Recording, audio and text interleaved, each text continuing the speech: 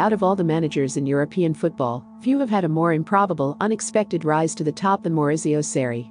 He never played at the professional level. He split his time between working as a banker and playing and managing an amateur side, but in 1999, he quit his day job and dedicated himself fully to coaching. Sarri worked his way up the Italian pyramid before getting his first big break at 56 years of age, replacing Rafa Benitez as Napoli manager. It was there at Napoli, the city of his birth, where Sarri became a ubiquitous name amongst football fans. From 2015 to 2018, Sarri's Napoli became widely recognized for its unique style of play, predicated upon verticality in possession, high-tempo passing, and circuit-based football. His team typically utilized third-man runs to either draw defenders out of position, provide a clear option for progression, or break through the opposition's defensive block. Whilst his subsequent spells at Chelsea and Juventus have proved to be far less fruitful, it's only a matter of time before he gets his next opportunity at the top level. Let's take a look at the core principles that have underpinned Sarri's style of play and the common characteristics that comprise Sarri ball. One of the core ideas that dictate how Sarri likes his teams to play is verticality. Moving the ball up and down the pitch. In order to play with the necessary levels of verticality, Sarri employed a 4-3-3, which created diamonds and triangles across the pitch that could easily be manufactured and worked on in training. By having as many of these shapes as possible, one can increase the chance of having a spare man on a different line to progress the ball towards. This does not, however, limit Sarri ball to just short or even medium-length passes.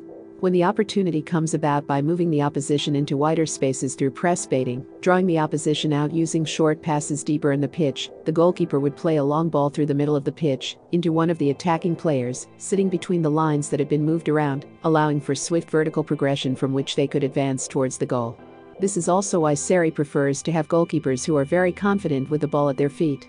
Kepa Arrizabalaga, who Sarri bought for a club record fee of £72 million at Chelsea, ranked in the 100th percentile for launched pass competition rate under Sarri. On the other hand, Pepe Reina, who started in goal for Sarri between 2015 to 2018, ranks in the 90th percentile in the same metric since the 2018-19 season. Whilst neither are particularly proficient at shot stopping, both had the technical ability to execute the first phase of build-up. Let's look at this in practice. Against Real Madrid in the Champions League round of 16, Sarri's Napoli scored their first goal using a similar idea. The four defenders circulate the ball against Real Madrid in order to draw the Real players towards them. Once the Real players start to press, Kalidou Koulibaly at left centre-back plays a vertical pass to Dries Mertens, who operated as a false nine, who drops deep and between Real's defensive and midfield lines. The ball is then laid back to Napoli midfielder Marek Hamsik. Simultaneously, Lorenzo Insigne from the left wing makes a curved run straight through the middle of the Real defense. With Rafael Varane having stepped up to follow Mertens and Sergio Ramos being slightly further to the right than would have been ideal, Insigne was able to run straight through the middle of the defense unmarked. Here we see another tactical aspect heavily utilized by Sarri: third man runs. In an interview, Barcelona legend Xavi said the third man is impossible to defend against. The third man is a player who is moving beyond the two players who have exchanged possession between themselves. In this case, the two players who are exchanging possession are Mertens and Hamsik, with Insigne acting as the third man. As Real's defensive players focus on this exchange, Insigne's run occurs on the blind side of Varane rushing into the passes. As Carvajal is too far away from Insigne, who had drifted into the half space, Insigne is free to make his run, from which he latches onto another vertical pass from Amadou Diawara, and scores with an excellent long-range effort, exemplifying Sarri's vertical style of play, orientated around quick movement of both the ball and his players. Another example of Sarri's team playing vertically to players between the lines, and furthermore, using third-man runs to exploit gaps created by moving the opposition around by the aforementioned passes, is when Sarri's Chelsea went up against Arsenal in the Premier League. In this scenario, Marcos Alonso plays the ball to Willian, who then carries the ball horizontally for a short, before laying the ball off to Jorginho, who was the regista for Sarri both at Napoli and Chelsea. Here, he had slotted into the left centre-back position. Whilst this pass is being made, we can see Alonso has continued his run after having passed to Willian, and makes his run of the blind side of Henrik Mkhitaryan, who is not a very quick player, and so Alonso has the advantage in this scenario. Additionally, Arsenal right-back Hector Bellerin had come inside to stay tied with Willian. After releasing the ball, Willian takes a couple more steps inside, which draws Bellerin away from the passing lane to Alonso, thus allowing Jorginho to hit a vertical pass to him. The result of these three vertical passes in one short carry is Alonso being in a great position to hit the ball to Pedro Rodriguez, who converts from inside the penalty area. This epitomizes Sarri's style in regards to the pace of the game, quick changes in tempo to catch the opposition out, and pouncing on the chances that come their way. Verticality is not always easy to maintain though if the correct angles are not created, and so it can come at the cost of a high number of turnovers, thus meaning that in order to sustain this style of play, Sarri's team would need to assert themselves with both more possession and territory throughout the game. Sarri is also very well known as a coach for wanting to coach using circuits. Circuit-based methods of coaching look to teach players exactly how to solve problems during training and ask them to essentially replicate it in game to reduce thinking time, and so players always have solutions and can execute them quickly. In the words of Arsenal manager Mikel Arteta, football is about habit and angles. It's much more simple for a player if you can process the image of where your teammate will be before receiving the ball. If I am in the kitchen and I know the glasses are always in this cupboard, I get my glass of water more quickly. This shows that the more you can get your players into the habit of making specific passes and creating the right angles, the more you can reduce their thinking time, thus increasing the speed of the play and increasing the chance of breaking through the opposition. On the whole, Sarri's circuit-based approach was most visible at Napoli, through the build-up phases, where all the players seemed to know where the others would be, and they would almost always have a spare man to play through and progress through in the build-up phase. For example, in Napoli's game against Fiorentina in 2016-17, we see the Napoli players staggering themselves across different lines and generally inviting the press, especially with a pass back to the goalkeeper. As the ball is chipped into Fauzi Gallam, Diawara moves from behind the shadow of the Fiorentina man in order to offer himself as an option for the man in possession. From here, we see the ball be played vertically to Hamsik, and that Gallam who had the ball has now moved forward on the Fiorentina attacker's blind side and can then receive the first-time pass from the Slovakian captain. Hamsik then continues the run and receives it again, after Napoli winger Insigne who dropped deeper to draw his fullback out to create space and move the Fiorentina defense around. The speed of this attack, as well as the almost instinctive movements and passes of the players, shows the model they work from in training, and the execution is perfect, which allows them to move forward with what is essentially a 3v3 situation. Next we can see a part of a training session in which a drill is being rehearsed by defenders.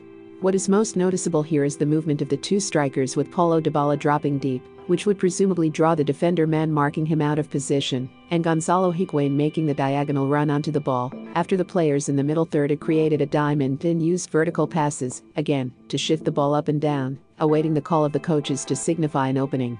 This can then be replicated in games, as Sarri and his coaches likely went through this drill multiple times, in order to ensure the players could replicate it, again showing his style of coaching using circuits and repetition, as opposed to other coaches like Pep Guardiola, who it is said in his book Pep Confidential, never wanted to use the same drill twice, showing the stark difference between the two coaches, who are said to have similar styles of play.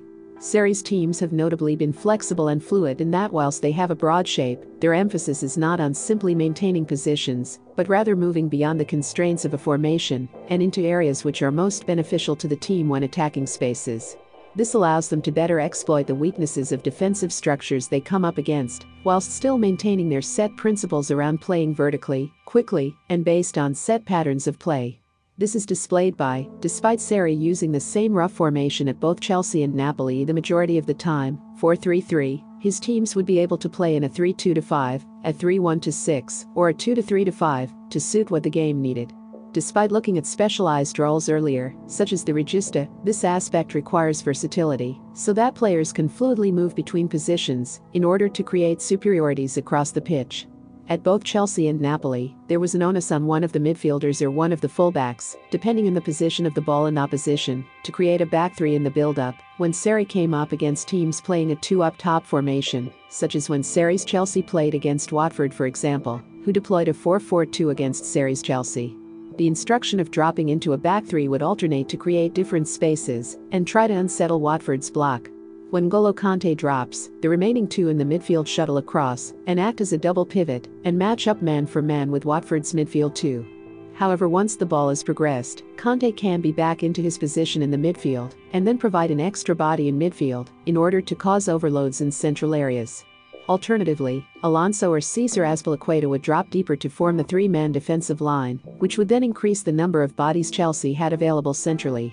Example against Burnley, who also used a 4-4-2, All three midfielders could stay in the midfield line even when building, to create a 2-3-5 structure which looked to create numerical advantages in the second phase, because Burnley were not a pressing team, and so a third man in the defensive line would not be significantly beneficial. The positioning of the three midfielder players against a two-man midfield meant that there was often a spare man who could be played through. This ability to switch through different shapes demonstrates the strengths of having flexibility in a system, whilst not only preserving the coach's core principles, but maximizing them by maximizing the space, as well as the superiorities available to the team and the positions required to handle situations as they arose. This does not come without a cost though.